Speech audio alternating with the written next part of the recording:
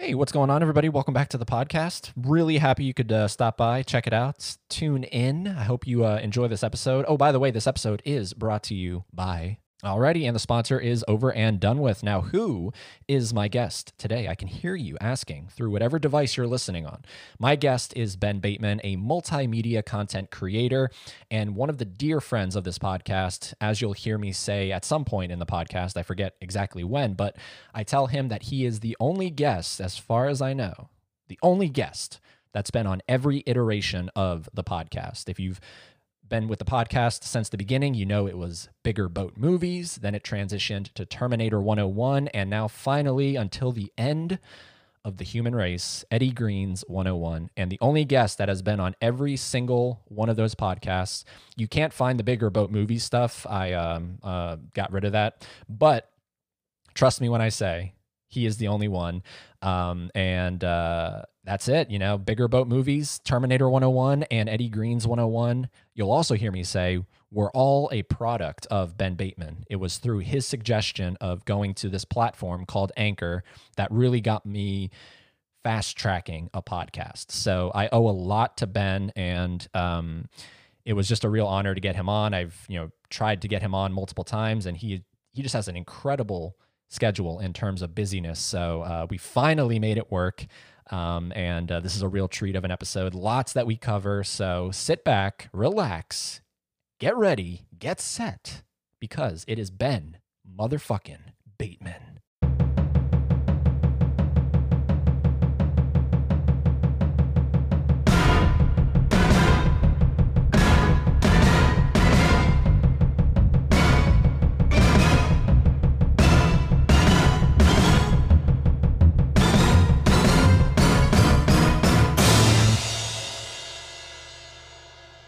Alrighty, guys, and guess what? On the other end of the line, very soon, we are going to have Ben Bateman joining us here on 101. This is going to be a really, really fun one. I already know it. Anyways, let's stop talking. Let's get Ben on the line, dial him up, and get this thing going, shall we?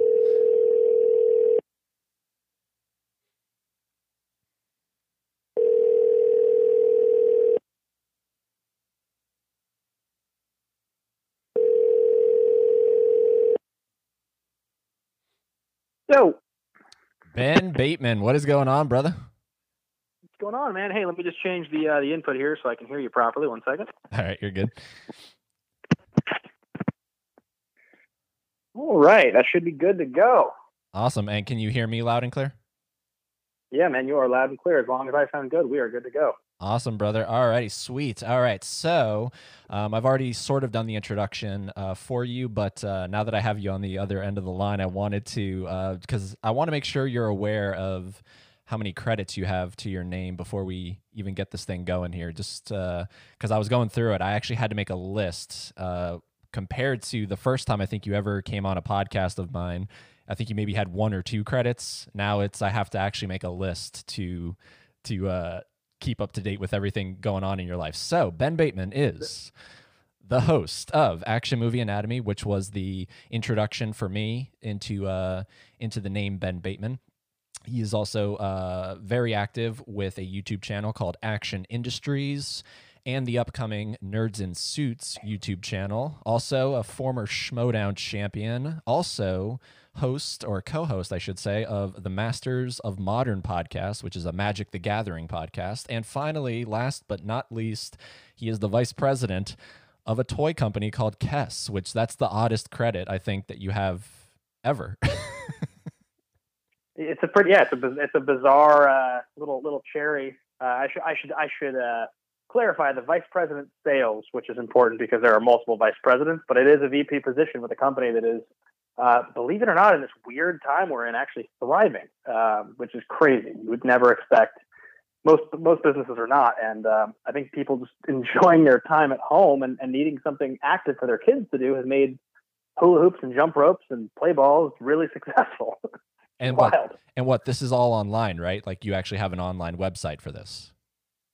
Well, yeah, we do actually now, but primarily our major sales component is through our largest retail partners in the U.S. So Walmart and Target are our 2 biggest partners, and So because they are considered essential because of their grocery business, there's a lot of people going into Target and Walmart right now, as well as some of our smaller partners like Meijer in the Midwest and H-E-B in the South and Albertsons, like larger grocery chains. Basically, if you sell food and we are selling our products there, there's a good chance you are buying our products. And because we have the number one hoop, it's technically not a hula hoop because of the brand name, but a hoop. We have the number one hoop in the world.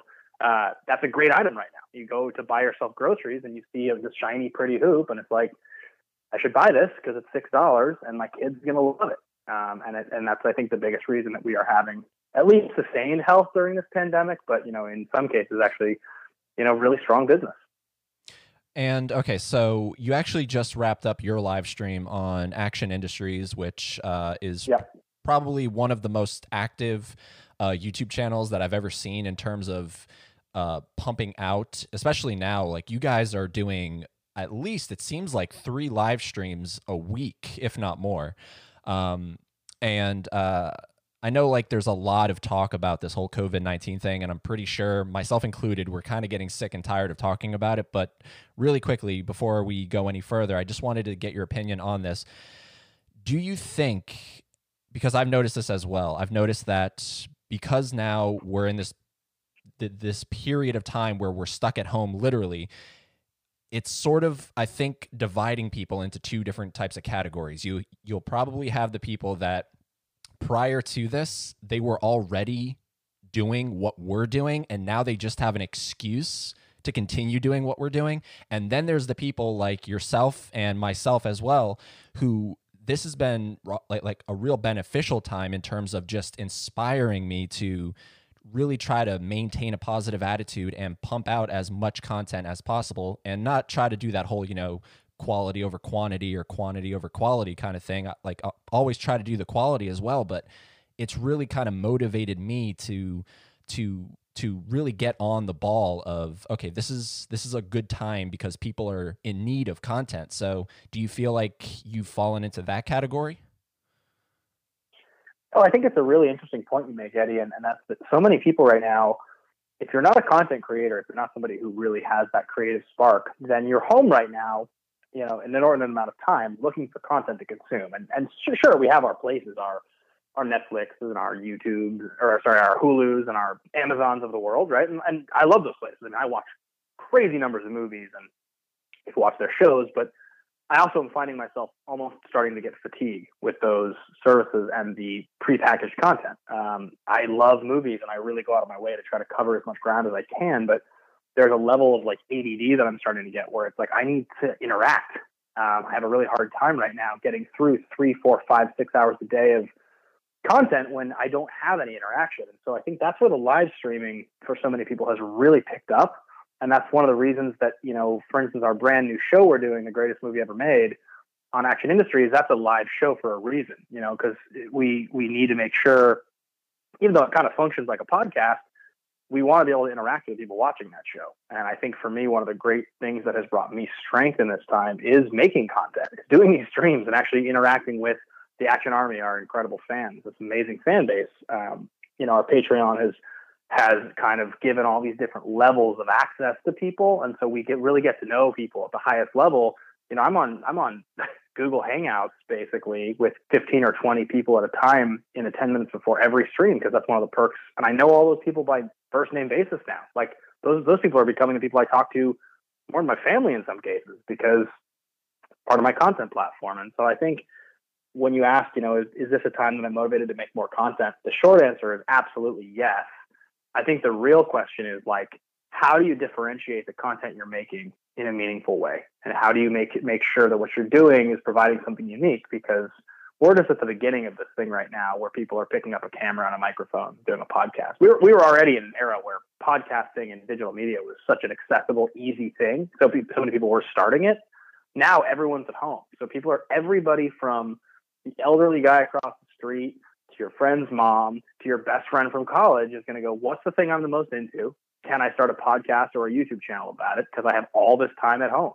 So the competition has also gone through the roof for guys like you and me. So you have to really make sure what you're doing, you have the passion for it and you're educated. You're an expert.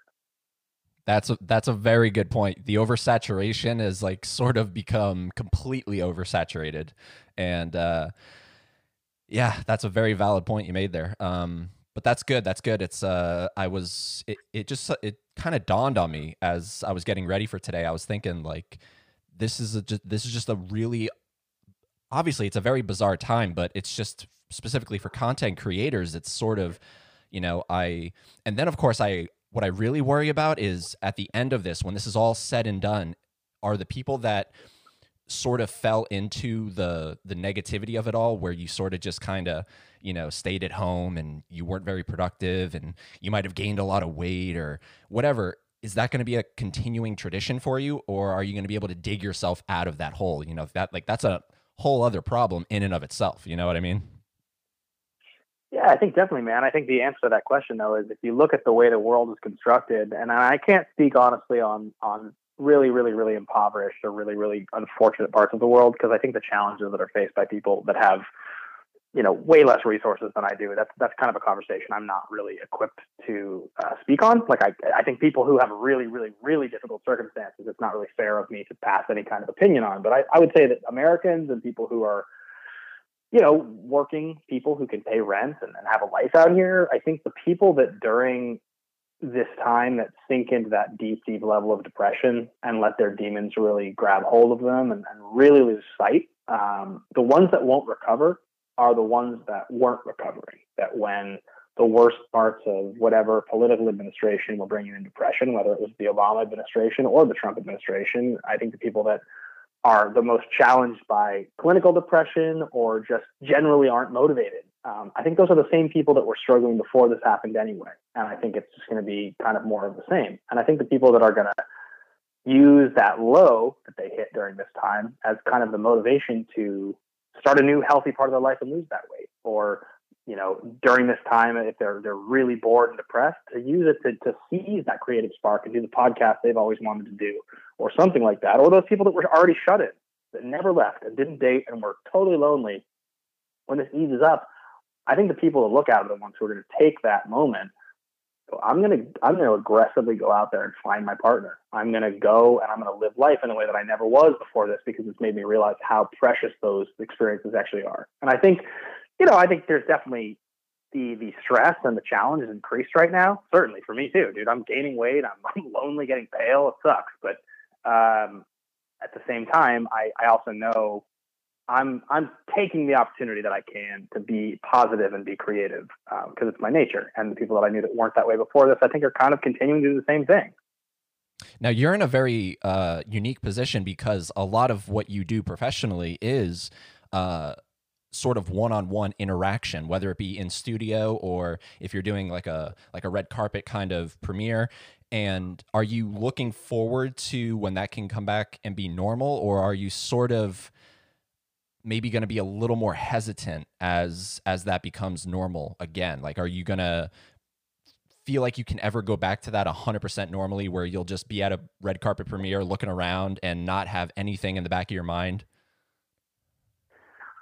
I think that if I'm being optimistic, I think about the cycle that we're in, and I think, okay, so if this is handled in the way that I expect it will be, then sometime, let's just say between 6 months and 18 months, I don't really know when exactly it will be, but there will be a moment, when life returns to normal. And there will be some things that have changed in that time, but I still believe that the same comforts that humans enjoy will come back and will be a thing that we all are used to. And that will be in the wake of, a vaccine or different policies, or the virus will burn out. I mean, I don't really know, but I do believe there will be a time, and it'll be sometime in that time frame. And when that happens, of course, dude, I love that stuff. I mean, I really, really, really would love to go back to movie premieres and doing interviews. I can't tell you how much I miss going to the movies. I think one of the things for me was back in 2018 when I started to, really get to do that thing that I always wanted to do, where I was getting invited to go screen movies a week or 2 or 3 weeks early for free. Studios were inviting me. Like, that was such an aha revelation, incredible moment and experience for me, because I I think I had always imagined that as a kid, like that would be a thing I could do someday, review movies. And I can't do that right now. Movies don't even have release dates right now. I don't get to do anything. I'm worried that when this all goes away, the people that were working those PR positions that I had worked so hard to maintain great relationships won't even have jobs. I'll reach out to those emails and they will not have worked there for months. Like, I'm really worried about it. I miss that. I miss the one-on-one stuff. I mean, we mentioned the stuff with the toy company, and my job primarily has been to fly around the country and the world to present our line. And I'm doing Zoom meetings all the time, from my apartment. And like, I definitely think there's an end game to this. Like, again, like I said, things will adjust in a way, but the biggest parts of social interaction and like being comfortable around people. Dude, you know how much today, this is actually interesting. I was walking today. I was on a walk and I was walking down the street, and this happens very rarely. So do not take this as like, this is my life, but Okay. car is rolling up behind me and it's slowing down. And I'm like, oh shit, this is dangerous. This guy rolls his window down and he goes, "Holy shit, Ben Bateman." And I go, "Hey, man." And he's like, "Dude, I can't believe this is crazy. I'm seeing you in the street right now. I'm the biggest fan." And I was, 8 feet away from him. And I was like, "Dude, that's so cool. I'm so glad to see you on the street. This is amazing." Like, he's like, "Wow, dude, I'm sorry. I don't mean to bother you, but like, this is so cool." And I was thinking about that. Normally, I would have gone right up to his window. "What's your name?" So I like to, if I ever meet somebody who knows who I am, I mean, it's a huge honor. I love to know their name and shake their hand. And then if he wanted like a picture or something, which maybe he would have, I don't know, I would have been happy to do it. Because like, I get recognized so rarely. And if it actually happens, what a cool thing. I couldn't do any of that. I had to keep my distance, wave my hand. That's the life right now of somebody who is in trying to create a personality for themselves online or anywhere. I cannot interact with my fans the same way I cannot interact with a stranger or somebody I'm presenting to or trying to interview. I have to keep my distance from everybody. That is brutal. That's crazy. Like, okay, so that's an interesting thing, because I'm sure like you almost maybe caught yourself, right? Like you maybe for just a split second were making your way over, and then you, oh wait, hold on. Now totally this is all different, right? I mean, Eddie, like I've never met you in person, but you were a fan of our show from a few years ago. And when you reached out to me and expressed that you liked what we were doing, I mean, I was totally flattered. You have my personal phone number. Like I can't get over it if somebody likes the content I make. It really makes my day. Like I really want to give back as much as I can. I want to try to create good in your life, The idea that somebody rants, like, can you imagine this? Like somebody says to me, "I'm a massive fan." I think about people I'm a massive fan of. Like, let's pretend I'm driving down the street and I see Gerard Butler walking down the street. I'm in my car. And I'm having a one-on-one conversation with Gerard Butler. I'd be like, "I need to get out of my car and take a selfie with you because this is ridiculous. What a random thing. This is so cool. I want to tell people I saw Gerard Butler on the street today." I can't do that. I have to go from a distance. I'm such a big fan. I'm sorry. I keep enjoying your life. I can't believe I randomly drove past you on an empty street when you were by yourself.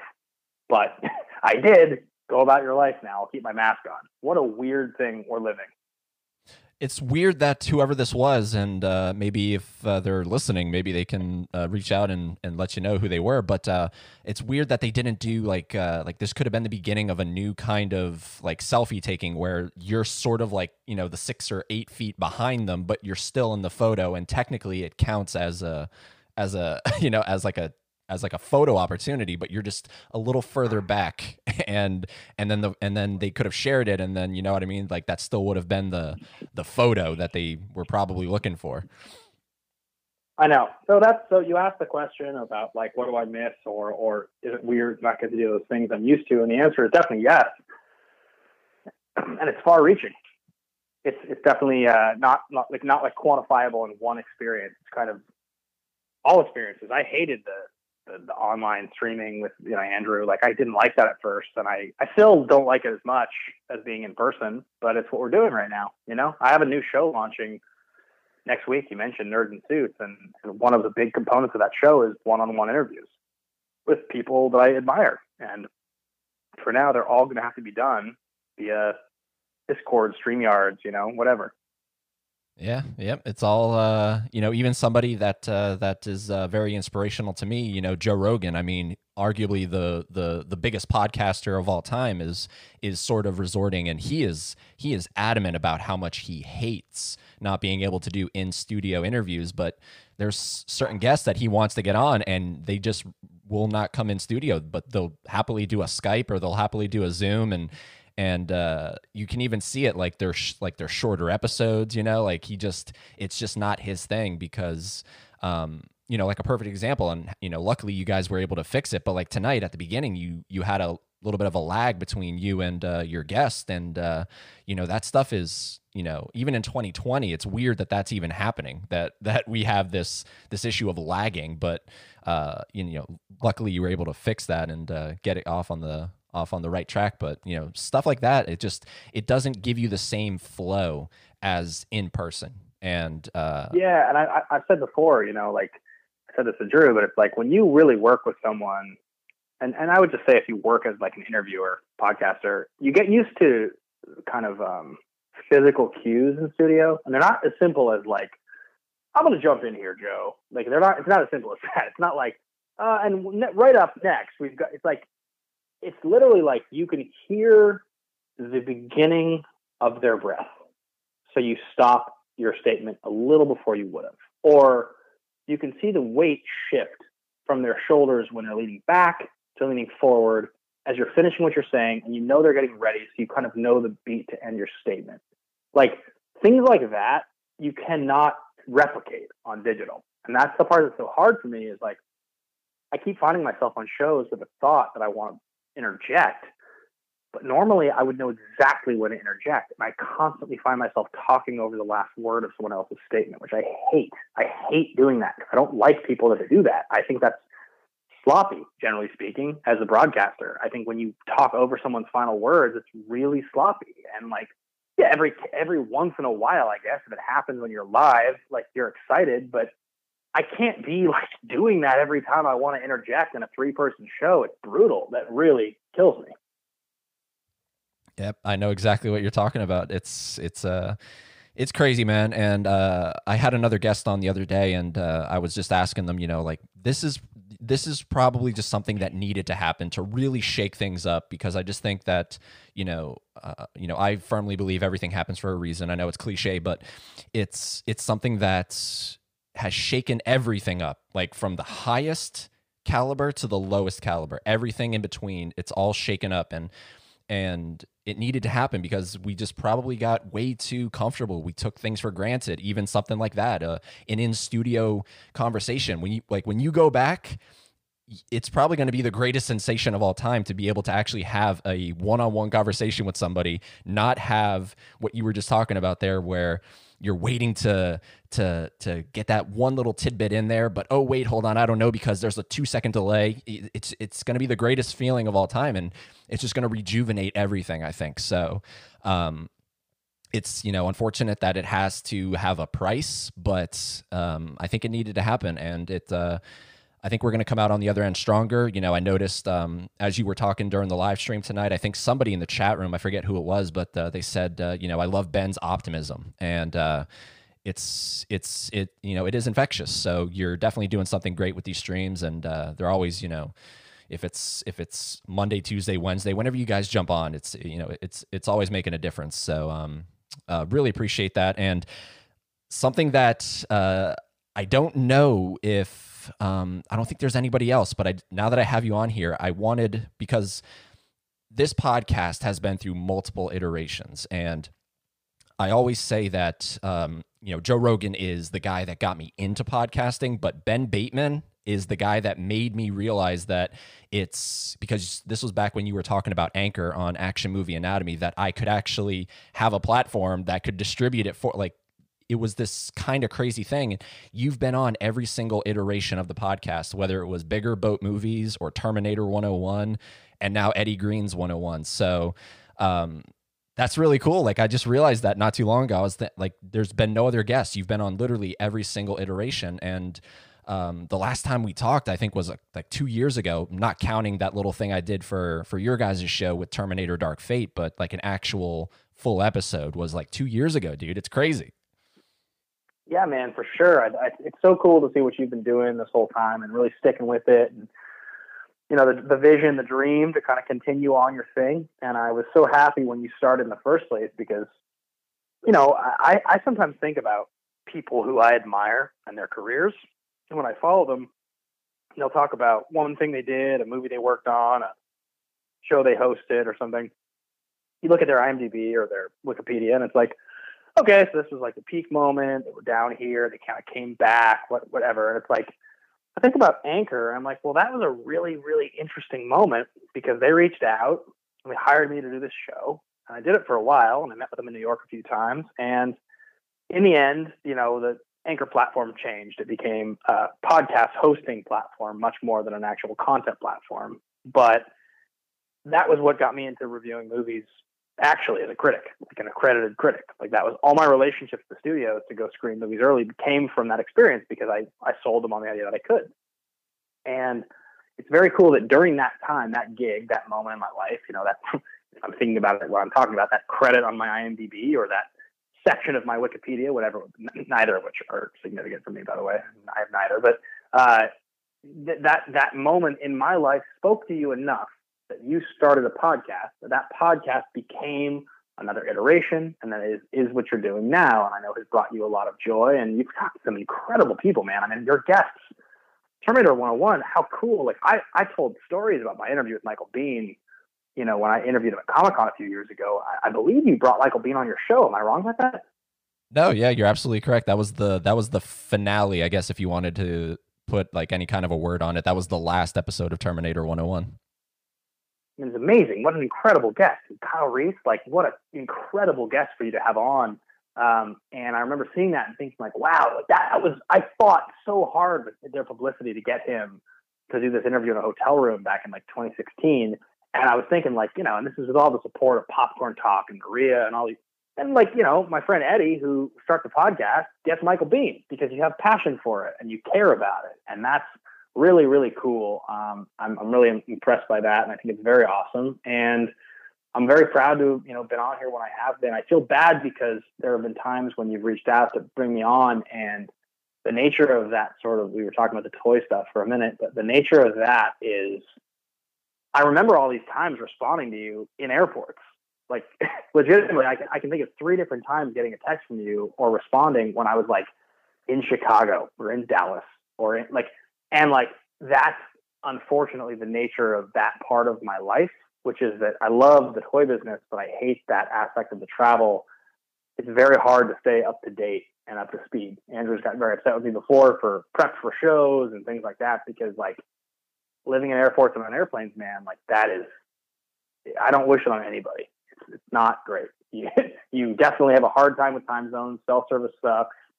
You get something just as you're taking off 7 hours later. You hope you can respond to it. Like, it's not great. So I'm really glad I can come on tonight and be a part of this, because I definitely don't feel great about some of the scheduling you and I tried to get set up, Yeah, no, trust me, I definitely understand it, and it's never been, like personal or anything. Like I always know, like, you're probably super busy, and so I'm just happy that like we were able to make this line up, and just to, I think I've told you this before, but to just, really like drive home how much of an impact you've had. It was your idea when I think you came on Bigger Boat Movies, and you talked about, reaching out to these people that, had social media accounts, or in the case of Michael Biehn, doesn't have a social media account, but his wife has a social media account. And you gave that idea to me, and I was like, all right, I hope Ben is okay if I credit him, but I'm going to sort of run away with this thing, because that's a genius idea, to just reach out to people and be like, hey, look, I have a podcast, and you don't even have to jump on video. All you have to do is, back in that time, you just have to download this app, which was Anchor, and you can come on my podcast if you'd like. And that's how I was able to get everybody, including Michael Biehn. I was able to reach out to his wife, and the wife passed the message along, and he said, okay. And then that's how it formed. But it all came from that suggestion on that Bigger Boat Movies episode, where you were like, I think I'm just going to reach out to these people because I don't see why they wouldn't say yes. Yeah. His wife, I believe her name is Jennifer, if I remember correctly, Yeah. is really sweet. She's very talented. She's very excited. And it's so cool that she would, get in touch with you and decide to do that interview because, or at least encourage him, I should say, to do the interview because, that's like, again, you think about, I mean, I don't know how old you are, Eddie, but I'm 31 years old and I 27. think about my life. Okay. Yeah. So I think about my life now. We're not so far, like this age, this time of my life. And I think about like when I would eventually kind of be with that person, right? Where I would like kind of feel like their success and their career is my priority. Like I want them. And that's how Michael is with Jennifer. Like I know that because they worked on films together and that's like what he was promoting when I met him at Comic-Con is the whole experience for him was I'm going to use my name, and my association with these great projects to make sure that the films she's involved in are getting some play, right? Like he's like, that's my thing. And it's so interesting when you think about that you can reach out to her and she's like, well, of course, like he's been so good to me. I'm going to get him for you. That's such a cool thing to look at as a creator, as we all kind of go about our lives that like, ultimately you do want to be with someone who believes in you that way. I think it's really, really cool. I remember feeling that when I met the two of them, and it sounds very similar to the experience you had. Yeah, it is. And is that sort of the direction you're going with Nerds in Suits? Because you were saying it's going to be more kind of, long form conversations, right? Yeah, I think so with Nerds in Suits, like the truth is, I have wanted to launch a brand called Nerds in Suits for a few years. The logo that is a picture was designed a few years ago, and I even had my anchor channel was called Nerds in Suits because at the time it was kind of supposed to almost be like the launch. And there was a brand called that I was going to maybe launch at one time with kind of an AfterBuzz affiliate with Kevin and Maria, and that didn't end up happening the way that we all kind of planned. But ultimately, I am doing all these things now, and my life is very full. I'm very busy, and I know that Action Industries is this great thing. It's this piece of content with Andrew and myself. We're very good together. We create really well together. But my dream when I got into hosting back in 2014 was I want to interview the people that I admire the most about their life. It's been the greatest ambition of my hosting career has been to do that. And I've always done it for another network or I've worked with someone else. And it finally felt like, you know what? I don't care if 50 people watch this. I'm going to do this. Like, this is the time to do this. I have the moment. I have the logo. I have the guests. I'm going to just do it. And I think for me, what's the ultimate goal or dream?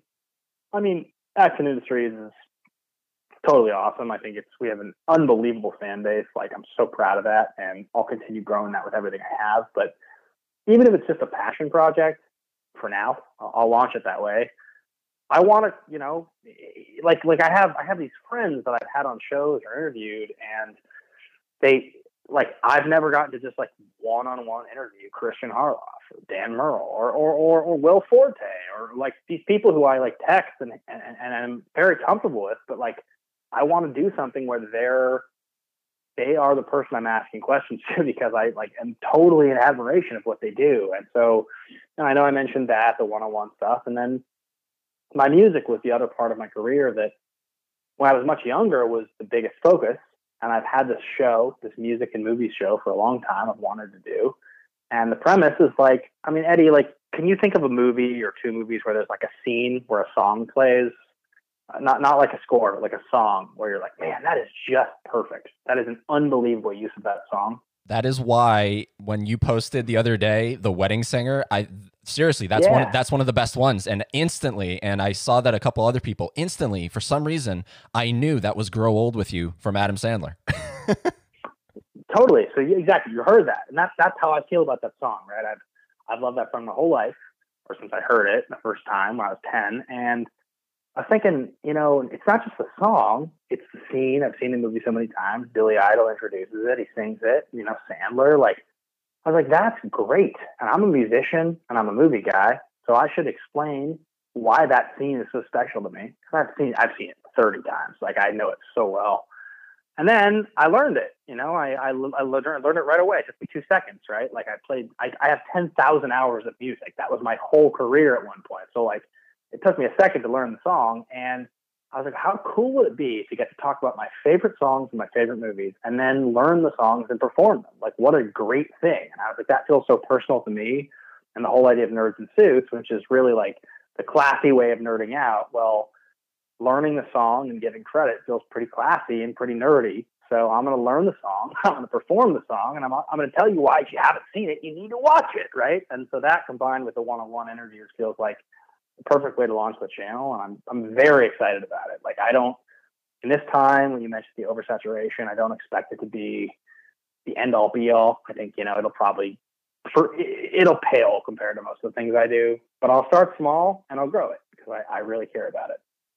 Well, look, I totally get where you're coming from. And I mean, I've never been in that situation, but I mean, it's just been played out throughout history. Like I was thinking as you were talking, I was trying to, really come up with like a few examples, but it's sort of like, the thing that you do with Andrew is, like you said, it's awesome. It's great. It's giving you an incredible platform and a really loyal fan base. But then, you're sort of the Justin Timberlake of the group, where it sounds like you kind of want to stray off and you want to do your solo career and you really want to, bring that to the forefront. And I totally get it, because I would imagine, and correct me if I'm wrong, there's sort of this feeling of, it's great to have a partner in this, but I feel like I can bring so much more to the table if it was strictly just me.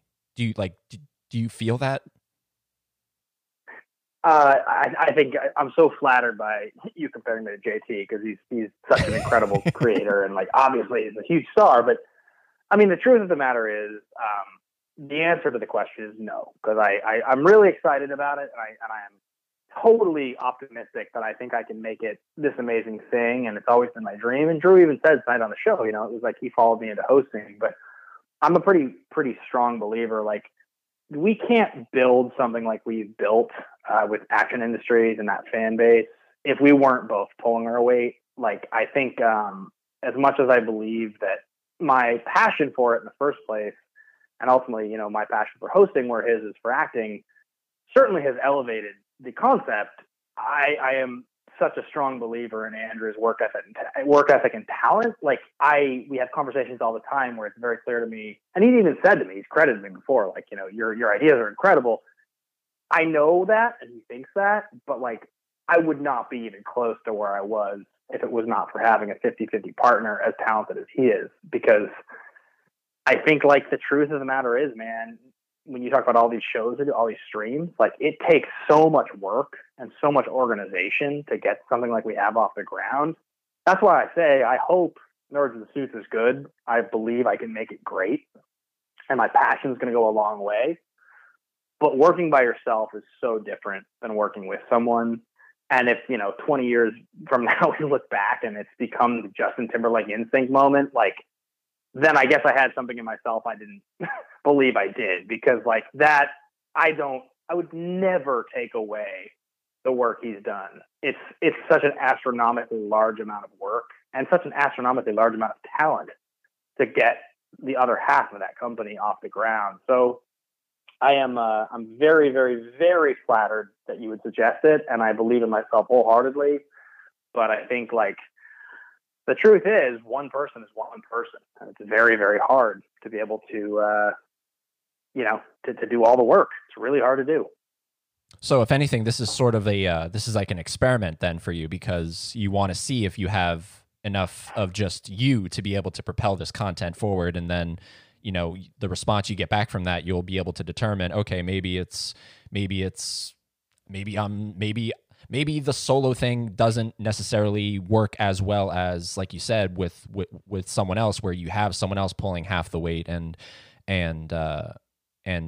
really come to the rescue when you need it the most. Like, is that sort of where you're coming from it? Because it's just, I've never been in that situation, so I'm just trying to figure out where your mindset is, because I would imagine if I was in that situation, I'm a very independent person, so that's why I suggested, like, maybe this is, you just kind of really wanting to get this weight off your shoulder and being like, all right, I just want to do this by myself.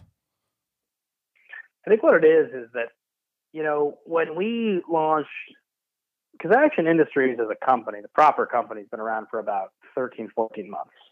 We started doing Action Movie Anatomy 5 years ago, but we didn't even really expand beyond just the one show till the Schmodown. And then it really wasn't until, maybe 2 years ago when we launched the Patreon that we started to kind of be like, okay, there's like something here.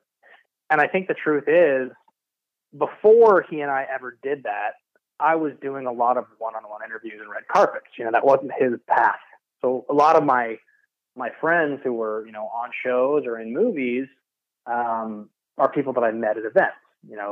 Christina Ochoa or Ricky Whittle or, Anna Hopper or like people that I've interviewed in the past, John Sheck, like people that I really respect. And those were interviews that I was conducting for AfterBuzz and Popcorn Talk. And I think my dream was always like, it's a real passion of mine not to be the actor in the movie, but to create a company where I'm creating content and sharing experiences with these people that I admire, who I really think are awesome. And I think what happened was that Action Industries became the big passion because the fans were so great. And a lot of the sort of fruits of that early labor, that kind of experience, became a strength of Action Industries. But now it's sort of like the thing I imagined doing before that ever took shape is kind of what I want to do.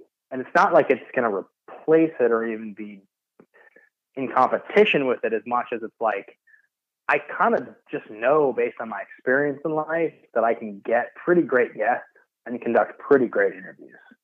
And they don't have to be earth shattering. They just have to be the thing that I always wanted to do in the first place. And that's what I mean when I say it's like, not so much an experiment. I know it'll work because I know the content will be good. I just don't know if I'll have the energy to promote the sort of visibility of the company in the same way. Because Action Industries has become this whole thing, like very organically. And I know that if you subscribe to the YouTube channel, you'll get great content. That's what I can guarantee. 100%. I'll give it my everything. But I don't really need it to be my everything right now in terms of following. It's really, truly, if you are a big fan of what I do, you'll get the best version of what I do on that channel. And that's the reason I'm launching it. Gotcha. All right. It's really interesting. I mean, when you shared the link, I think a couple live streams ago, I was one of the first to subscribe just because, you are, you're definitely a really good personality on camera, and you've really developed. It's really interesting to go back into those Action Movie Anatomy episodes and kind of see the transition, of just how well versed you've become in terms of even just talking. It's really an art form, and it's something that doing even like a podcast like this, it's something that is like has become a passion of mine. And do you ever kind of look back at your earlier work and really kind of like dissect it and go, man, if I could go back, I wouldn't do or say it that way? Because I know doing this shit, I always do that, where I'm just thinking, man, I wish I could have been a little more articulate there, or I wish I would have got rid of a few of those ums or likes or whatever. You know what I mean? Oh, dude, the ums, the uhs, and the ahs are so bad. Like, that's like every broadcaster ever. I think, there's this promo you guys can watch on our YouTube page, the Action Industries YouTube page. And it's like the Action Industries sizzle reel, and you can see it starts, and it's like great music, and I'm on camera, a much younger, much skinnier me, and I'm like, oh, welcome to the very first, the maiden voyage. It's the first attempt at Action Movie Anatomy or something like that, and it's the very first episode for Air Force One, 2015, and just the way I introduce it, I like interrupt myself 3 times. I can't just say welcome to the very first episode of Action Movie Anatomy. Like that's like what I needed to say. That's the way to introduce the show. But it was like my first one I'd ever done. And so I look back at some of the old stuff and some of the shit that I've done. And the funny thing is, Eddie, like it's not just the old stuff. There are still those moments when I get the opportunity to like do something great, but I still do something I'm not happy with.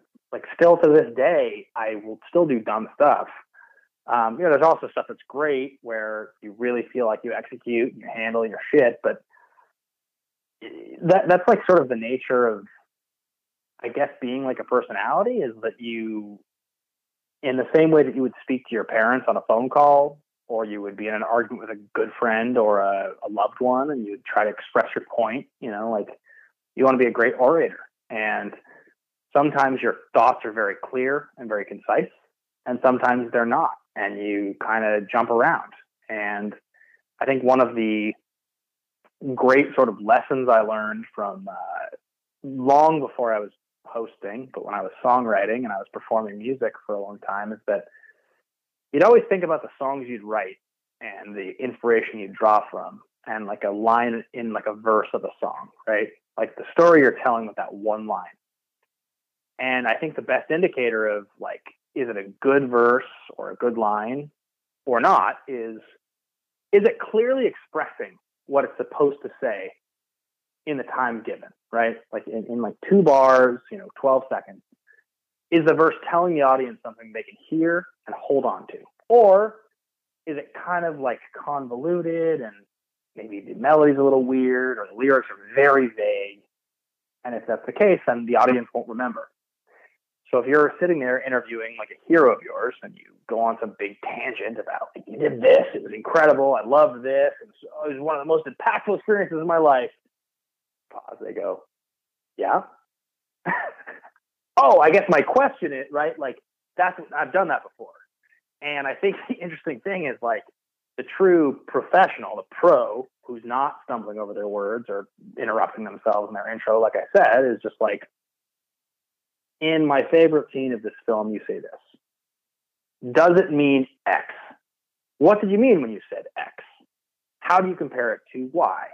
Like, that's how it works as a broadcaster. And I think when you say, going back to the beginning, do I like cringe? Not at everything. I mean, but definitely some things where I just didn't totally get how to be clear. You have to just be clear. But isn't there there's a romantic, like there's a real romanticism to that, of going back and looking at earlier work and just knowing that, it was perfectly imperfect. And I feel like if you're ever really hard on yourself, no matter who you are and no matter what you're doing, if it requires speaking and people hearing that speak, if you can look back on it and be okay with it being perfectly imperfect, and knowing that you've always tried to progress further and further. Because one of my favorites, do you ever watch Hot Ones on YouTube? I mean, I've watched like 2 or 3 episodes for like, big clips when like something awesome happens, but yeah, I'm not like a week-to-week fan. Gotcha. I think that guy, Sean Evans, the host of Hot Ones, he consistently gets it, like, from everybody that he has on that show. He'll always get, dude, you are such a great interviewer. And yes, he does have you'll notice, you can see he has a little paper in front of him, but even having sort of, I guess, the questions pre-planned, he just has a way of naturally flowing, and he just has this persona that, I've lately really gotten into Hot Ones thanks to this quarantine, and it's really sort of been a nice little education in terms of just watching it and seeing, just because you would imagine this is the first time he's in front of, Bob Saget or Shawn Mendes or, Scarlett Johansson or whatever. And he's not stumbling over his words. It's really incredible. So I was wondering, if there's any kind of tips and tricks you have, if there's anybody listening that has that kind of, not a disability, but you know what I mean? Like this thing that gnaws at them of, I can't articulate myself 100%. Yeah, I think the piece of advice that I have for that is, so number one, recognize that your real goal when you meet someone you admire and you want to ask a question to is, remember that, like, if they're a person that's significant, like if they're someone who's been interviewed a lot, they're just sitting there waiting for you to ask something they've heard before, right? Like they're literally sitting there waiting for you to ask something that's just run of the mill, not interesting. They can give you a stock answer to. Because, like, I mean, take Tom Hanks or somebody, right? Like, he's been asked the same questions a million times. How many times do you think he's been asked, like, what did it feel like to play Forrest Gump? How was it working with this director, right? Like, a million fucking times. And so think about that before you even enter, before you even ask a question, because you'll be so excited, you'll be so enchanted with the idea that you're asking a question to a favorite of yours. Once you can get past that, then I think the real heart of what you're doing is ask something interesting. It can be 9 words, like it can be 7 words, 6. Ask something interesting. And if you do, and if you're calm and you sit and you go, here's my question. Tell me about something interesting. I mean, not that actually, but if you deliver it that way, then Brad Pitt's going to look at you and he's going to go, something interesting. That's a really interesting question. Well, I think the truth is, and he'll give you something meaningful, and you'll forever be like, wow, when I asked Brad Pitt this question, he said this, as opposed to like, I probably watched Fight Club 100 times. And I have to say, you're probably the single coolest performance in the history of movies. And he'd be like, oh, thank you so much. Pause, awkward silence. Well, I guess my question is this, right? Like, that's the instinct that I think a lot of interviewers have, is to be like, I'm talking to Brad Pitt. I'm going to say something unique to me that is going to make him feel awesome. But then what do I do? And so just make sure, remember, that no matter what it is, no matter who it is, no matter what you're doing or what the venue is, you have something that it's an actual question. There's a question mark at the end of it, and they're not going to have some stock answer to it. If you think it's unique and it's not, that's okay, right? Like I have this memory of working with a host. We were doing the premiere for La La Land back in 2016, I guess. And it was a world premiere, and Gosling gets down to the end of the carpet, and she's like, I did my research. Gosling plays in this band called whatever it's fucking called, right? And she's like, she gets her question, and I can't remember the name of the band. She goes, oh my God, Ryan, I'm such a fan of your music and whatever, his obscure band. And you could see his face, right? He was legitimately like, oh, thank you so much. Pause. She didn't have a follow-up. She said something dumb, and then it moved on. It was like, that was her moment. She was like, I'm so proud of myself for having researched that he has a band I'm lying about that I'm a fan of. And he knew it. He could feel it, right? He could tell. He was like, she's not a fan of the fucking band. She looked it up, and she said that. Oh, that's awful. She didn't ask me about a lyric in my song. She didn't say something interesting. She just told me she knew the obscure 17th detail on my Wikipedia page, which, like, that's a great example of just, like, you can't go into these things thinking that if you do the base level of research, you're special. It's got to be the base level of research plus your actual talent as a personality that makes it special. Exactly. And so if you're somebody who's in this business and you want to make an impact, do your research and ask a good question. Like, really, truly ask a good question. One good question is all it takes. Oh man, I was even cringing as you were like telling that, because I honestly felt bad for Gosling, and there's no reason to feel bad for him, but damn, like they must get so much of that just phoned in kind of questionnaire, right? Like they just must get so sick and tired of that, and that's honestly probably why they come off kind of dickish, and they're really not even trying to be dickish, but they're just, I would imagine that gets really tiresome. Well, it's not even like he knows right away that she's full of shit, right? Because, like, think about that for a second, Eddie. Like, let's pretend tomorrow, local casting call in your town. Let's say you get cast as the 9th lead in Stranger Things season 4, and let's say you go and you film it. You're in like 4 episodes. It's a big deal, right? And you're flying to LA to the premiere, and you're on the carpet, and you're like, everybody keeps asking me about my fucking character, this moment I have. And all of a sudden, someone says, I'm a big fan of your podcast, Eddie Green's 101, your YouTube channel. There's a moment for you the first time where you're like, that's fucking cool. Someone knows my actual thing that I do. And then the 20th time, it's like, and then the 100th time, you're like, you've just looked up my name on Google and you've seen that I have a YouTube channel, and that's why you're saying that. But you don't actually know who I interviewed. You don't know the inside jokes. You don't know anything about it, right? So it's like you have a moment when you hear, I've looked up your YouTube channel, and you're like, okay. That's how I liken Gosling to in that moment, where he's probably like, yes, I'm aware of the fact this is on my Wikipedia. So if you ask me something really specific, probably I'll give you a good answer. But otherwise, I'm going to be like really nice to you and move on. Oh man, yeah, very true. And that's honestly one of the brilliant things about that Hot Ones show. That I mean, just on top of being a great interviewer, the construct of that show, not just doing a standard interview, but doing it while you're eating increasingly hot chicken wings. That's a brilliant concept, and he's consistently being congratulated on that. And I don't know if he came up with it himself, but that really is a brilliant way to kind of flip the traditional interview on its head and introduce this third element of I'm gonna interview you, I'm gonna ask you specific questions, I'm gonna ask you some off ball like off the wall kind of questions, but I'm also gonna make you chow down on chicken wings that consistently get hotter and hotter, and by the end of it you're gonna be crying. Like it's a brilliant concept.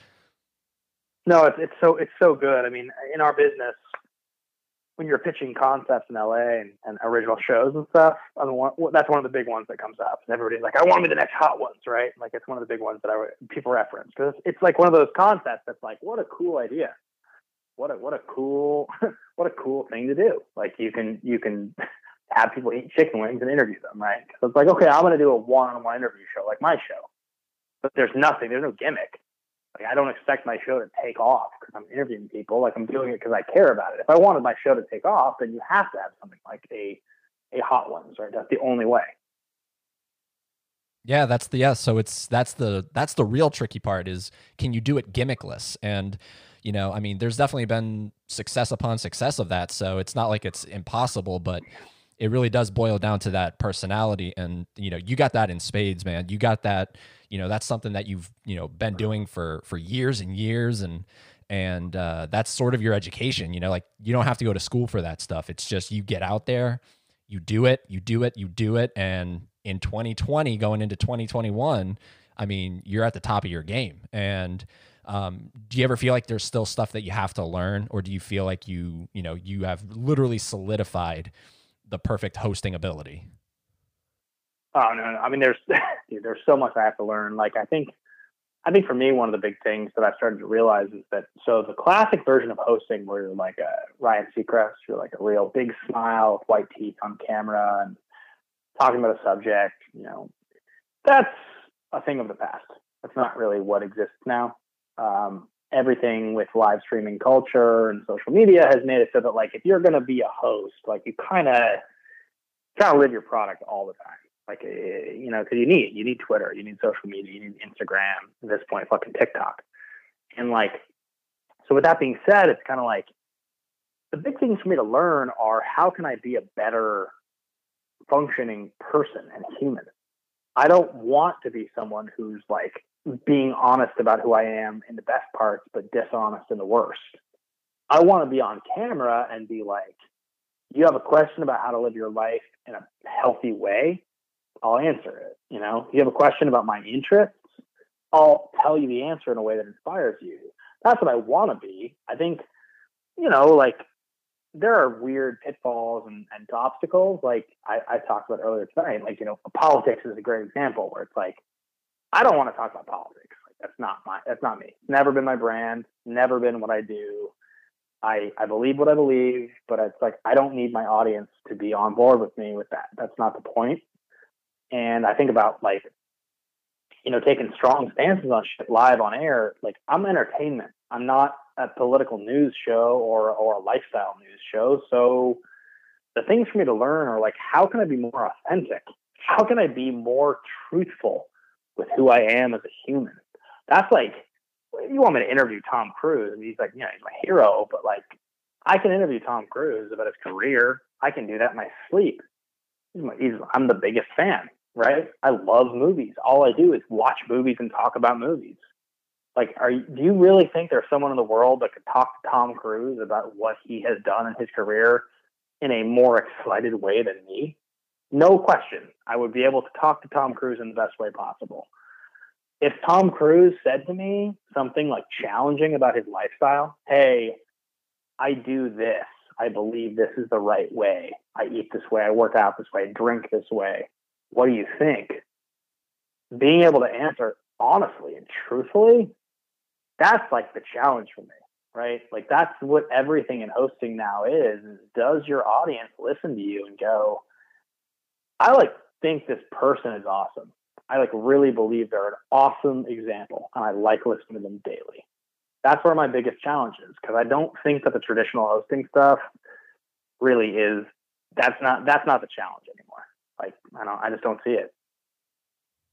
It's okay. So I love that you brought up Tom Cruise because I know that you are, like you said, you're the number one cruiser if there ever was one. Like that's sort of what I guess like the backbone of your branding is sort of centered around, or not centered around, but it's sort of like always like just there. You know what I mean? Like anytime someone brings up Tom Cruise, and admittedly a very big fan of Tom Cruise. I think it's fair to say. yes, and when I transitioned the podcast to Eddie Green's 101, I knew I always wanted to, because I have a lot of interests and I have a lot of curiosities, and I wanted to branch out and talk to as many interesting people as possible. And there was a great episode of the Joe Rogan podcast where he had, his name is Ron Miscavige. And before we get like too like diving deep into it, because I know you're not big into politics, he is the father of the leader of Scientology. And he escaped the church in 2012, and this was, you know, all told to Joe. And I felt like Joe didn't ask him as many of the questions that I wanted to have, you know, heard the answers to. So I reached out to him on social media, Ron Miscavige, and I got him on. And long story short, he was on the podcast not too long ago, and I asked him because I'm like you, man. I was a huge Tom Cruise fan, and I was able to separate the artist from the person. You know what I mean? I was able to look at him as a movie star and okay, yeah, he practices Scientology, which is some crazy shit, but okay, that's his life. After diving deep into it, and I've sort of gone down a rabbit hole of the whole Scientology thing, and hearing Ron on the other end of the line, like you are right now, I asked him at the end, I was like, so is it safe to say you're not rushing out to see the latest Mission Impossible movie? And he came back and he was like, no, I'm not. And I was like, okay, do you feel like people that are fans of Tom Cruise are wrong? Is it wrong to be a fan of, because he's arguably, you know, the poster child for Scientology. And he said, you know, be who you want. Like, if that's your thing, go ahead. But it's just something that, you know, I'm not rushing out to see the latest Mission Impossible movie because I know I'm supporting the, you know, essentially the second most powerful person in Scientology. And I wanted to get your opinion on that because it's very well known that he is very outspoken on the whole Scientology thing. But are you able to separate that? Because it's challenged me now after hearing Ron, you know, talk and the horror stories of what goes on in Scientology. I've kind of questioned, like, should I be a Tom Cruise fan? Like, it's sort of a weird thing that I've been battling, and I just want to get your input on it. Yeah, I think like the truth of the matter is, man, like if I think about things I enjoy in my life, if I wanted to investigate really fully and clearly in a way that could take like a stance, there's probably a lot of things I would stop doing, right? Like I think the truth of the matter is I'd probably stop eating meat. I think that's an easy one because I think it seems like that industry is horrible. I think this is a taboo one, but I think pornography is one that seems pretty. The information behind it is pretty horrible. So I think if you start to think about it that way, there are a lot of things you could question yourself on. And I guess I have in some cases, but with Cruise, I think about the massive impact, right? Like my lifelong impact that Cruise has had on me from the time I was a little kid to now. And it goes so far beyond my stance on I guess you can't call Scientology political, but my stance on a moral issue. It's not that I think that if somebody gave me a textbook of these are the things going on in Scientology, are you still a fan of Tom Cruise? It's not like I would think the answer is yes. Because probably the truth is if I took the time to do the research on that or any of the things I'm talking about, like I would, you know, like probably never eat meat, watch porn, drink bottled water ever again. Like there are a lot of things that are really, really, really intense, not great. But in the same way that I can watch Hacksaw Ridge, you know, with Mel Gibson, like I appreciate the sort of movie star value of Tom Cruise. I appreciate the entertainment value, the the business, not business, but like the movie business value of Tom Cruise in a way that I think is really unique. And I like totally understand the complaints and criticisms of Scientology. Again, I think there's a good chance that if I really took my time and listened to every story and believed the information that I had obtained was totally accurate, I would rebel. But as it stands, the person that I follow and I'm a big fan of is this movie star personality of Tom Cruise.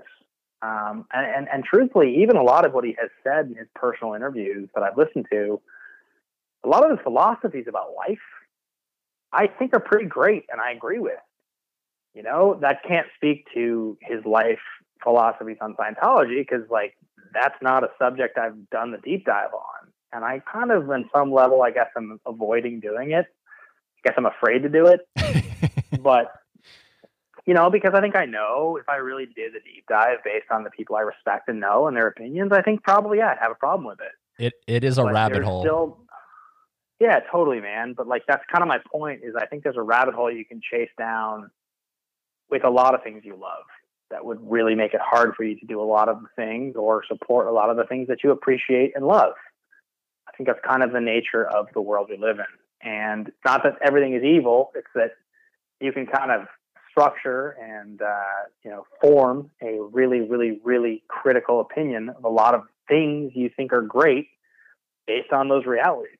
And with Cruise, he kind of lives in his own little world, his own little bubble as far as this is concerned with me. Because, like, it's not like I think that, like, when I watch Risky Business, you know, or like The Color of Money, I think that Cruise was, like, anywhere near as aware of sort of the impact he was going to have as I do if I watch, like, Mission Impossible Fallout. You know, I think 30 years, 40 years makes a big difference. But I mean, I think the truth of the matter is there's a charisma and an enthusiasm with Cruise that I think is unbelievable, like incredible. Like he's like an all-time level, just like, wow, what a magnet. And if he's sitting on stage talking about Top Gun 2 and giving that like Cruise magic, until I get convinced that I need to not do it in the like sort of Bill Cosby type of way, I will still get excited. That's an interesting response. That's really interesting, especially if, you know, you're comparing it to the whole, you know, where is that fine line of where you sort of stop respecting the artist and yeah, Bill Cosby, that is like probably the prime example. I think for me, the thing with Ron talking to him and talking about Tom Cruise is, one of the policies of when you leave Scientology, it's called disconnection. Or disconnection. So obviously when Katie Holmes and Tom Cruise got divorced, she left Scientology, and that means that he disconnects from her completely, and that's fine because he divorced her, but that also means that he disconnects as far as we know. I mean, he might have powers that we don't know about it. He is Tom Cruise, but he disconnects from his daughter, and he hasn't seen, Ron told me that he believes he hasn't seen his daughter in like 7-8 years. And that hit me. Like, I was like, wow, like I didn't think about that, you know? And I knew about the whole disconnection thing and whatnot after hearing like Leah Remini and whatnot. And it just got me really thinking. And I mean, I'm still kind of battling it because, like you said, he is Tom Cruise, you know, he's been in some of my favorite films of all time, man. He's been in, you know, I think we have a real similar passion for Magnolia. I think, you know, that's arguably his greatest performance, but I mean, even something like Eyes Wide Shut, you were saying The Color of Money. I've never seen The Color of Money, but I know that is, you know, amazing. Right? I've heard great things about it. A Few Good Men. I mean, the guy has just made such an impact. So it's just something that I've been battling with. And I don't know, after hearing that, I was like, I don't know. It's really been bugging me. I think Eddie, what I would say to you is like, okay, so number one, if you hear confirmation from Tom Cruise or his daughter that he has not talked to her in 8 or 9 years, I give you permission to judge completely, right? Like that's the first thing I would say is like, I believe, based on tabloids, based on like hearsay, it is really hard to believe information unless you hear it from the horse's mouth, so to speak. Not to say that it's not true, but I'm just saying it is really hard for me to hear like some person who is close to the church saying like, well, Tom Cruise hasn't talked to Surrey in this long. Well, if Surrey or Tom Cruise hasn't said it, it's harder for me to be like, that is true. And this is even with me like still saying like kind of disconnected from the personal life thing, because I do believe that the separation of personal and art is pretty important.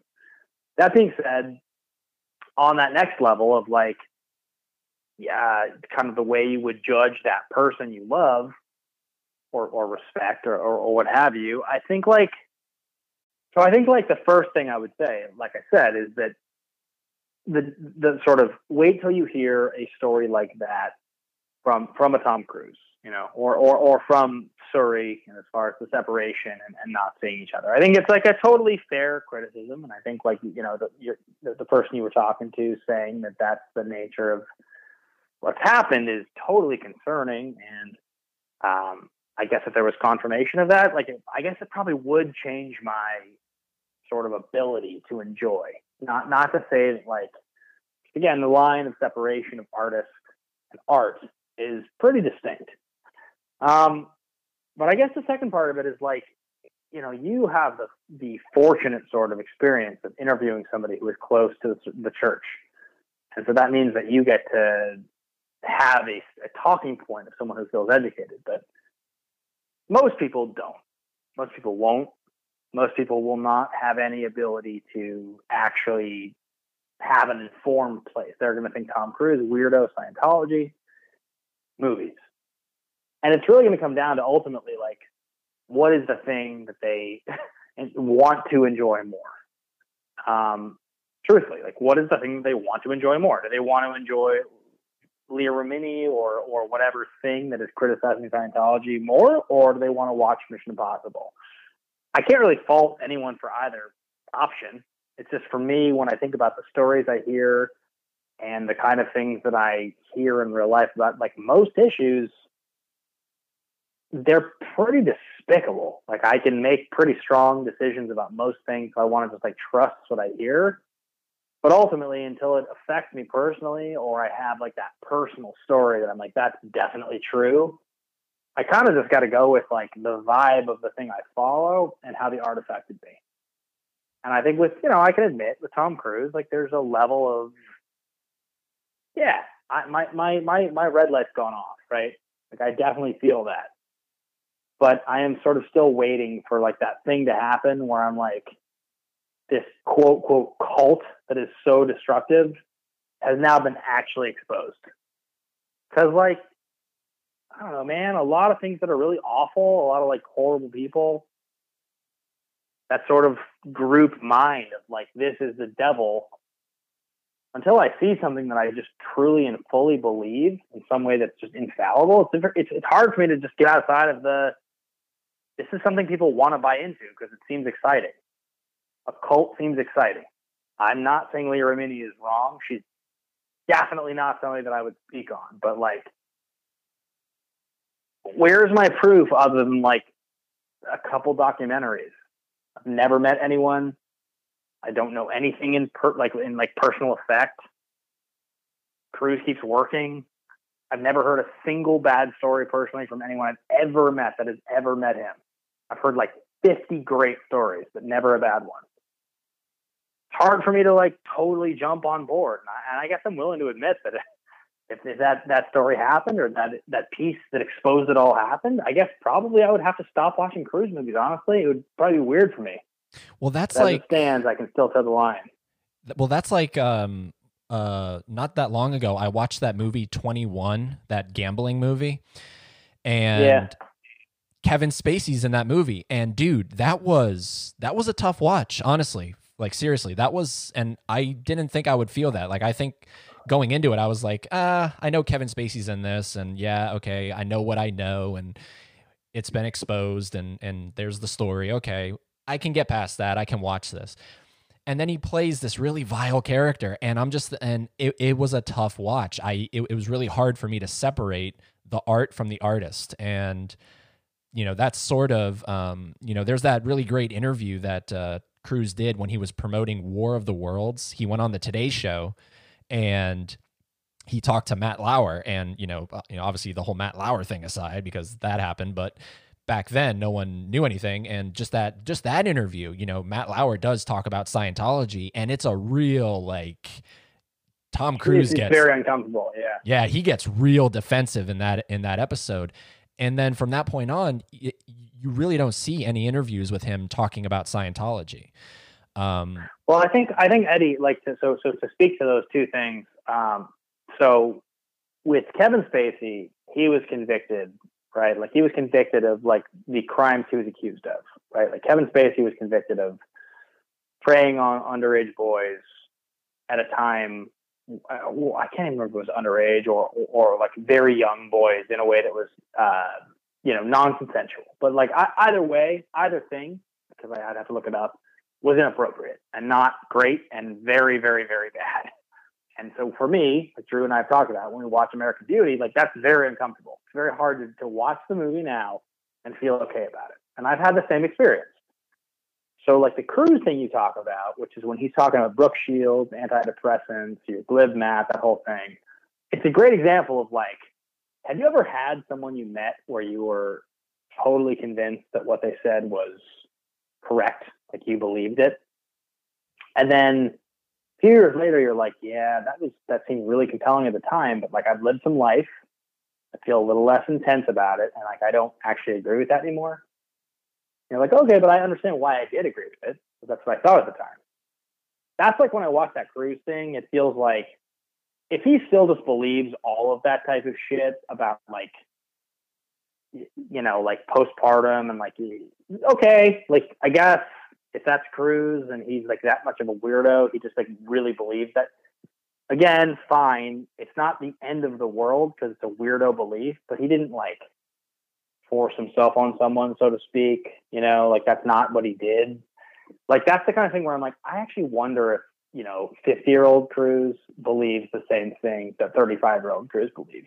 I wonder if he's, like, grown a little, and that's, like, not a part of it that he, like, totally buys into anymore. But again, I don't know. So it's just, I agree with you. It's a fucking weird interview. It's very uncomfortable to watch. Yeah, and that's why I really wish we could have that, kind of retrospective interview. I like, he's kind of fallen off, like, not the map, but you know what I mean? Like, you don't really hear much about Tom Cruise unless he's promoting his next film. And I wish he would give that really kind of all access kind of interview that I think a lot of people are clamoring for, because, Scientology, this thing has fallen off the map. Like, that has fallen off the map, with the internet and with everything that's been exposed, because it really has been exposed. And you go down that rabbit hole and you see how big of an, exposure it's received. It's very rare to find someone joining Scientology today. And I just wish he would give that all access interview where you could ask him about Scientology, and you could ask him, hey, have you seen your daughter in 7-8 years? Is this true? Because, it will shift a lot of opinions on him. But I feel like that's why he hasn't given the interview. I feel like that's why he doesn't talk about it, because, there is stuff that he doesn't want to talk about, because it will shatter a lot of people's, opinion of him. And that's bad for him, obviously. Right. I also think, like, imagine you were in this place. This is just me speculating so hard, but, like, imagine you were in a place where you were like, a lot of my success and career has come from this big operation that has done great things for me and given me tons of money and tons of support and security. And then I haven't seen my daughter, and I don't like that. And I really, really want to, but I feel like it goes against the beliefs. And I actually saw the Lyra Mini thing, but, like, I really disagree with. I agree with what she's saying, but I, like, wish I could speak on it because I'm a good person, but I can't because this is where I'm at. You're sitting there thinking, I'll just keep ignoring this, keep going about my life. How would you decide to break that silence without just knowing, like, I'm shattering my entire everything that has been my life? How would you choose to do it? A big moment would have to happen. And I'm not saying that that's, like, that is Cruise, because who fucking knows? Like he could just be completely immersed. But I also know that, you know, like we all kind of in our own lives know things that are hard truths to swallow, but we don't want to admit. We don't want to take responsibility for or initiate because they're uncomfortable. And I wonder if that's a little bit of the life he's living. You know, I wonder at this point. Yeah, maybe it's to say the least, it's interesting, and you know, I didn't want to harp on it too long, so I hope that didn't, you know, make you whatever, because I know you don't try to, like, you know, get very political or just talk on, you know, sensitive subjects, because, you know, you're a very optimistic person, but I did know that, you know, you are a huge Tom Cruise fan, and I just wanted to get your take on that. But I am. I mean, Eddie, I think it's important to say I'm the biggest fan. I believe Tom Cruise, and I don't think you can have the kind of optimistic and charismatic effect on the world that he's had if there's not a level of good and positivity in you. I think it's impossible. I just literally think it's impossible. No matter what it's rooted in, like, he has been such an incredibly unique force in the world. So I do believe that, you know, people are entitled to their opinions, and there's, I'm sure, some misguided ideas in the Church of Scientology, you know, whichever ideas which Cruise agrees with. But for me, like, when I watch, I'm still able to separate artists from art, and it's not my opinion or my right, really, to judge his behavior. So I think, you know, I appreciate you asking, and I really do try to honestly ask those questions that I can. But as it stands now, nothing has kind of shown up in my life where I'm like, I am obligated to no longer support. Have you gone down any rabbit holes of your own recently? Because I mean, those are some of the most fun things with this quarantine. Just now that you have this endless amount of time to kind of, you know, just scour the internet, has there anything that you've kind of discovered that you didn't know a whole lot about, or not really? I've done a few rabbit holes in my life, but the one recently, it's like the third time I've done this, is a Chris Farley rabbit hole. And Farley is my kind of all-time hero. Like, as a little kid, he was my actual hero.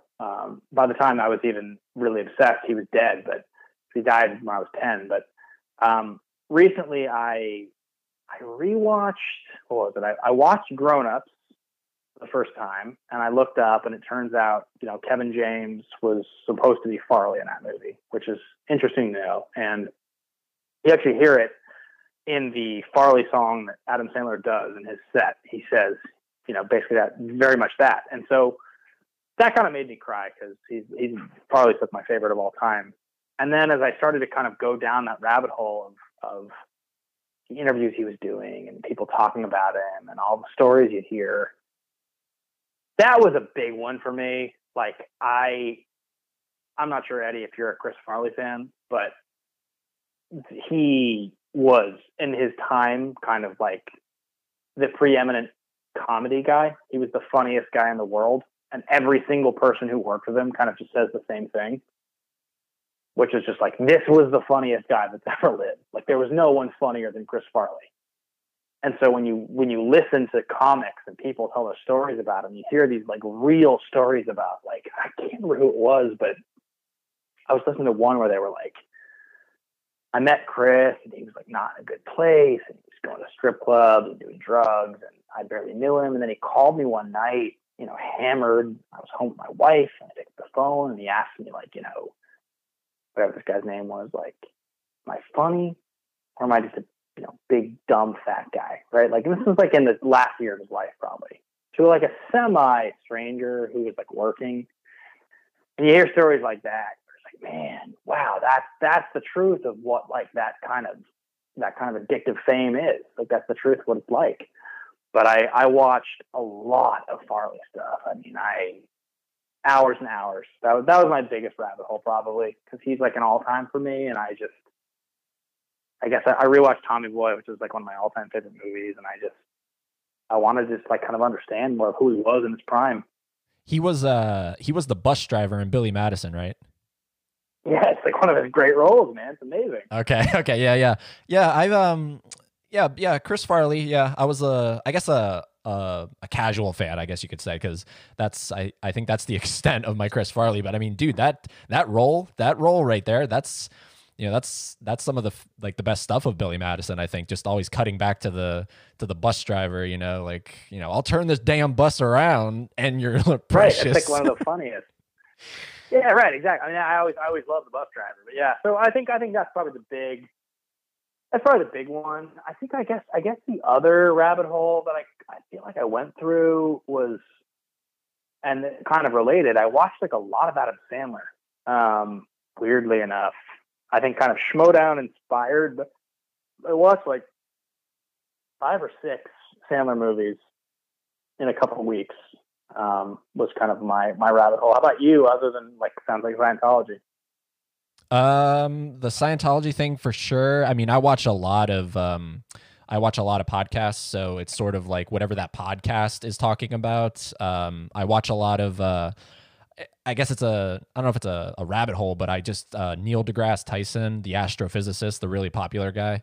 He's amazing. Yeah, like I love just hearing that talk, you know what I mean? And he has a podcast, so then of course I kind of go down the rabbit hole of just, binging those episodes and it's just fascinating stuff. And is that why you did the Grow Old with You? Because you went down that Adam Sandler rabbit hole?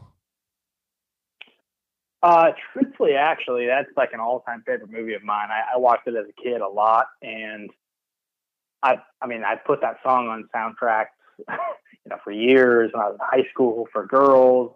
The movie came out in '98, so I was 10. So probably by the time I was putting it on soundtracks for girls, I was probably 20 or 17 or whatever. But a while later, and he also, I mentioned it a second ago, but Sandler on his special did this song, the Chris Farley song. And if you are a fan of Chris Farley and you haven't watched it, you are missing out on one of the great things, because Sandler and Farley were so close. He writes a song for him and he performs it as the finale basically of this set. But the last song of the actual set on the soundtrack on the album that he did is a reworked version of Grow Old With You, which he wrote for his wife. And he changes the lyrics and he writes it. And so I'd listen to both, and I've always loved it. And so I was like, I don't know if I'll do that song necessarily on my show, but I definitely should learn it. And I did. And that made me happy, because in this time of quarantine, that's a legendary song for me. So to be able to learn it quickly and perform it, people really liked it. And I didn't watch Wedding Singer, but I watched a ton of Sandler movies. And I think Sandler is such a talent, Eddie. I really think such an underrated all-time talent because of the kind of movies he's made. He's just authentic and super smart and really talented, and just the value that he brings as a performer feels different to me than most. He is very it is a weird career, because you'll see in interviews that he gives where he'll say, when he was promoting Uncut Gems, he was talking about I forget who he was talking to, but he was talking about his other movies, and he started laughing about because I think the person asked, he was like, this is a very different role for you. This isn't like your normal stuff. And then Sandler started laughing, and he was like, yeah, but I enjoy making those other movies, or something like that. And it is weird that he has done that, because I agree with you, man. I don't know if during this binging you watched Reign Over Me. No, that's so interesting you mentioned that one, man. I've actually always been curious about it. I always thought it was supposedly a terrible movie, but I've heard 1 or 2 people say that it was really special. It is incredibly special.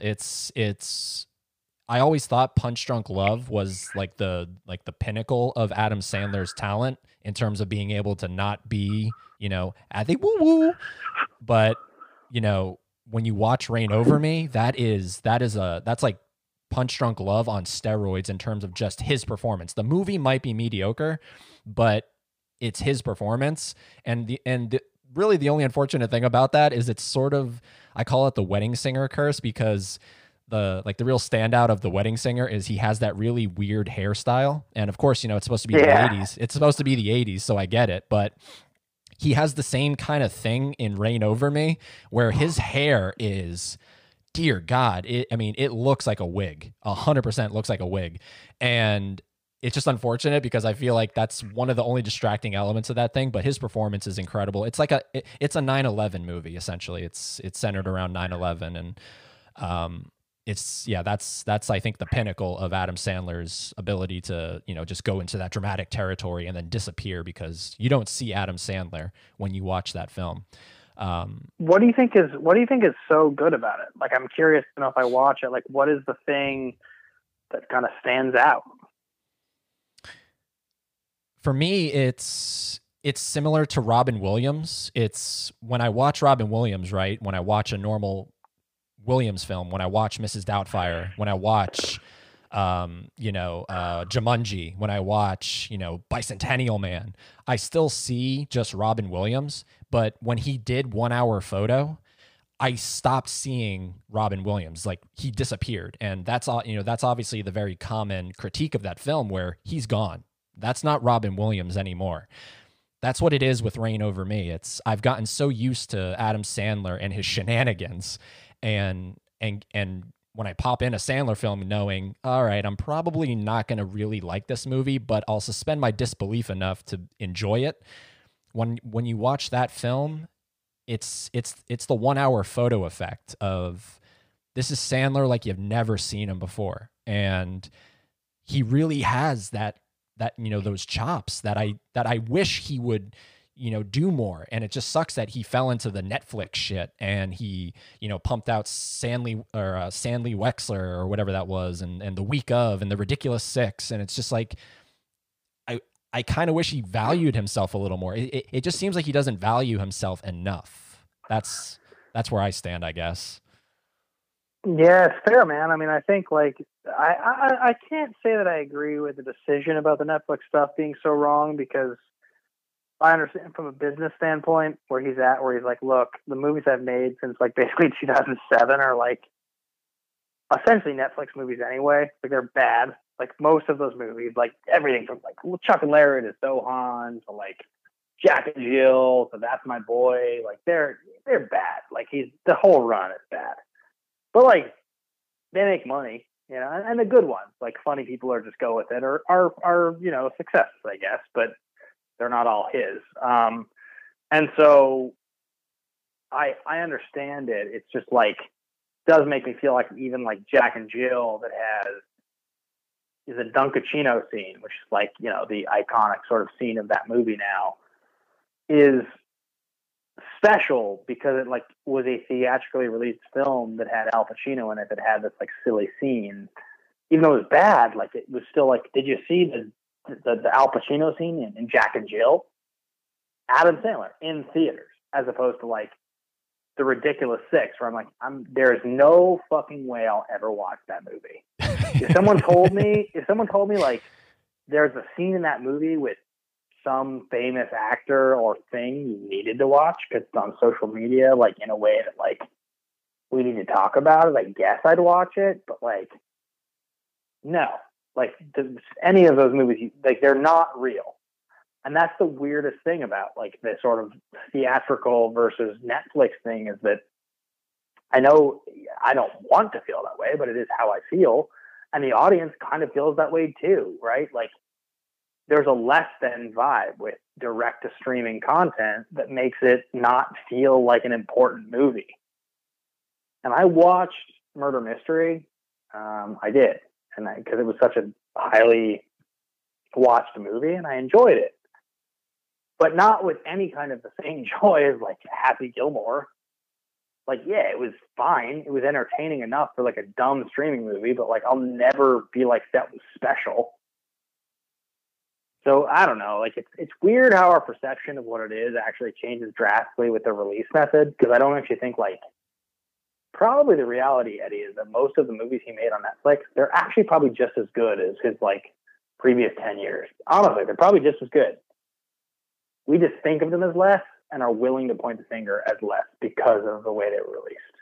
Well, you brought up a good point there where you're like comparing it to Happy Gilmore. And I think audiences are more accepting of a movie like that, not only because, a lot of people grew up on that and it has the, it has the real benefit of, being what, 20 plus years old, but, he was younger then, right? Now it's sort of like, dude, like, how old are you? And you're still making the same kind of really, amateurish, kiddish kind of stuff. And then of course he does something like Uncut Gems, and it's like, oh dude, what, like, why can't you just transition into that? Well, like, why is that so hard for you? Right. I don't know. It's interesting, but that's cool. So that's the rabbit hole that you went down.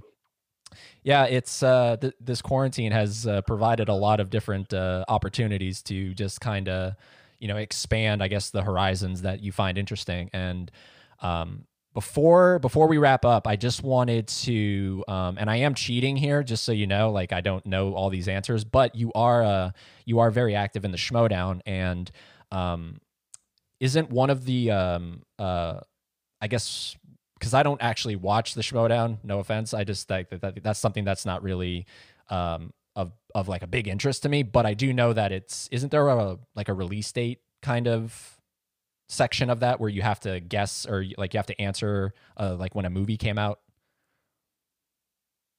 Well, it's normally a category that randomly comes up in round two, so like pretty random, pretty rare. But in my case, it's become one of my sort of patented strengths, so much so that the slice that you spin on the wheel for a while had my face on it. And actually, I have an exhibition match coming up pretty soon against the other guy who's the best at it to win back my face, because his face replaced my face after I replaced his face. And so movie release dates, the actual year the movie came out, is significant in regular competition, like, 20% of the time. With us, it's a big deal. Gotcha. Okay. And so I wanted to, if you'll humor me for just a second, I wanted to kind of quiz you on a few movie release dates and see if you were up for the challenge. Go for it, man. I mean, I hope I don't get embarrassed here, but I'll try my best. Yes. So everyone listening, this is totally impromptu. Ben did not know this was coming. So I am cheating. Like I said, I'm on Letterboxd, and I have my list of movies that I've watched over the years. So that's sort of what I'm going based off of. I'm just on the list of movies that I've watched. So let's see here. I'm just clicking random ones here. We'll go with one that I know that you actually really like, Sing Street. Oh, I believe Sing Street is. Oh, I can see it. I see 2 years. I will say 2016 is what I first saw. 2016, you got it, dude. 2016. Let's go with, some of these will be obscure, so I mean, don't definitely, it's totally understandable because these are some obscure shit that I'm watching. Woody Allen's Irrational Man.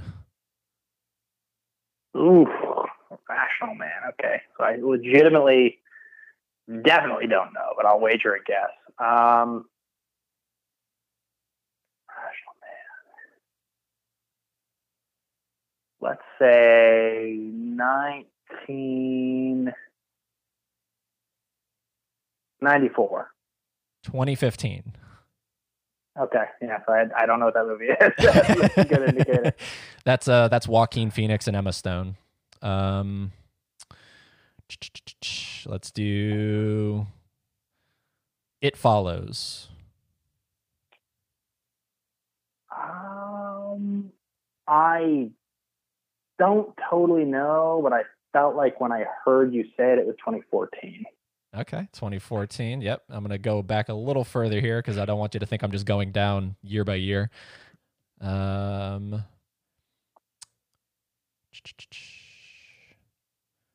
Paranormal Activity 2. Ooh, okay. So let's think here. Here's the logical steps. I moved to LA in 2009. In 2010, I was auditioning for this movie. You auditioned for Paranormal Activity? The second one, yeah. Whoa. I went into work. I told my other bartender I just auditioned for it. So I guess the question is, was I accurately auditioning in 2010? Because that would mean it became out probably in 2011. But it's either 2011. It has to be 2011 or 2012. And I guess the number of movies there have been, I would have to guess 2011. You were really close. It according to Letterboxd, which I assume is a reputable source, it says 2010. Wow. So I auditioned the same year it came out? That's crazy. I mean, but that makes sense, right? Those movies are really quickly put together. Yeah, that's wild. That's crazy, dude. I did not know. Like, is that something that you've talked about a lot? I had no clue you auditioned for the second Paranormal Activity. There was a period in like 2010, 2011, like a little after, where I auditioned for a lot of stuff, man. I auditioned for Archie and Riverdale. I auditioned for a bunch of CW shows, there was a minute where I was doing the audition thing. Phew, that's crazy, man. I mean, that's actually a pretty decent sequel. I don't mind it that much. Okay. Here's a fun one. Lemony Snicket's A Series of Unfortunate Events. Yeah, these are you're picking good ones. So let's think if I can place this. Okay, Lemony Snicket. So good old Jim. Yeah, there's the show and there was the movie. So I feel like the movie. Okay, so I moved to 09. It's before that. It's after his like Yes Man of 3. So like probably like the safe pick's like 06. Could be 07. Probably not 08 or 05. Feels like 06 or 07. 2006. 2006. Very close. 2004. Ah. Okay. Not doing great here. Not doing great. Hey, it's totally fine. Just a couple more. We'll do a classic, Borat. 2006. 2006. Yeah, you got it. Oh. Let's go a little further back. We'll do. I was about to say Jerry Maguire, but I mean, you know that. Do I? Do you? That's. I'm kidding. I definitely know Jerry. Ooh, here's a good one. Dante's Peak. Oh yeah. So I think it's the same. I think it's the same year as Volcano. It feels like it probably is. I feel like it's 97. You're right, 97. And for the finale, this is forgiving for everything else. If you get this right, this forgives everything else. We're going with an obscure one. We'll do this one. I just randomly landed on it. An American Werewolf in London. That's a tough beat. This is for all the marbles. I watched this in elementary school with my friend Jonathan Peck. I think it's directed by John Landis. I think it came out in. I'll give you a hint. It's the 80s. I think it's 1981. Yeah, you got it. 1981. Oh! All the marbles, dude. You just collected them all up right with that answer. 1981, An American Werewolf in London. Is that okay? So this is obviously nothing compared to the pressure of what I imagine the Schmoedown is like. Is that something that people don't really truly understand? Like the pressure of that, especially when it's like a live event? Well, the live shows, I mean, that's like a whole different thing. But I mean, I think like once you get used to, like performing, you get used to it. I think like. Sorry, excuse me. I I think like once you get used to it, you kind of realize that it's like the same as kind of anything. Like if you get like asked a question or I guess you're up there in front of a camera, like the whole entire thing is deep breath. You only have 10 seconds, 12 seconds, whatever. Like, what do you know? What don't you know? Don't freak out. Don't get clammy hands. Don't get tight shoulders. I mean, I know a lot of people get that way. For me, I've been at it for so long now that the live events are almost better. Like it's almost just better. Like, you know, the question comes in and I guess the stakes get higher and it feels better even. But with movie release dates in particular, you can kind of tell by the way you were asking. I mean, there's the ones that I know and there's the ones I don't. And, you know, something like the Woody Allen movie you mentioned, that's a great example of like, okay, like I don't know this. I'm going to miss this question. And there's the ones like you asked that were a movie I know, just clearly. Like, okay, I know that. And then there's like American Werewolf, where it's like, I'm pretty sure I know this. Same with Borat. I'm pretty sure I know this, but I'm going to take my time to see if I can get there. And with that particular category, I'm going by gut feeling so hard. Like, it's so dependent on gut feeling. And you almost have to because you had a really interesting approach to that. Like when you moved to LA is sort of what it seems like you based a lot of that around. You like, I moved to LA this time. And so that's like a really interesting way that you kind of pinpoint, I guess, some of these dates. So I guess that's a secret of yours.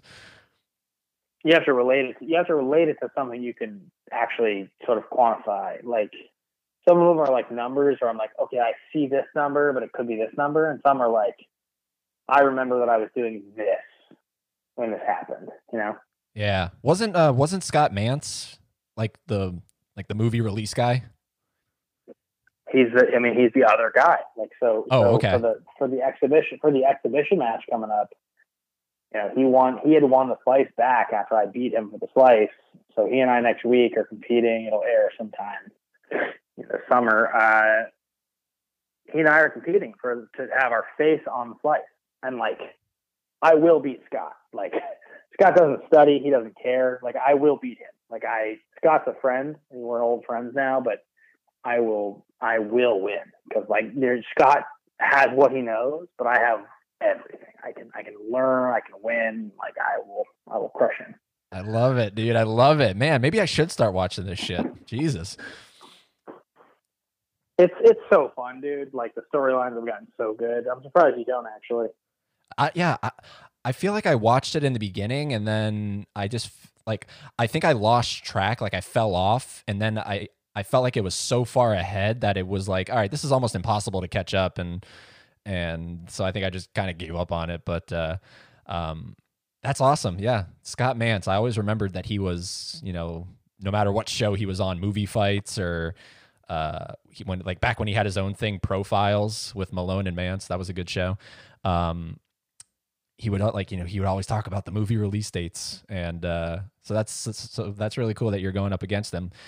Ben, look, man, I know that, you are, you know, very, very active in terms of consistently using your voice. So it's been a real honor to get you on here and, for almost 2 hours and continue to use your voice. And, I hope that everything that's been going on with you personally is getting fixed and is working out for you and sending positive vibes, man. And if there's any update you can share, go ahead. Or if you don't want to talk about it, I totally understand. But I just, you know, sending nothing but positivity your way. As far as it stands right now, man, I got tested and the test came back negative, so I'm looking good. But awesome. I still have some weird respiratory symptoms, so I'm trying to figure it out. But I appreciate your support, and I feel perfectly fine for now. So thank you so much, Ben. Yeah, absolutely. And all the information to Ben's multiple credits, where you can find it, I'll have all that linked down below. So really, you know, like I said, really appreciate you coming on here, dude, and definitely going to stay in touch with you, like always. and gonna have you back on sometime down the road. This is gonna be like episode in the 50s something, so get you back on when we're way past the 100 mark. Feel like we got to put a little bit of a gap, but get you back on here because it's always a treat, man. And like I said, you're the only guest that's been on every iteration of the podcast, so really, really cool. Thanks, Eddie, so much. I appreciate it, man. All right, I'll talk to you later. Talk to you, pal.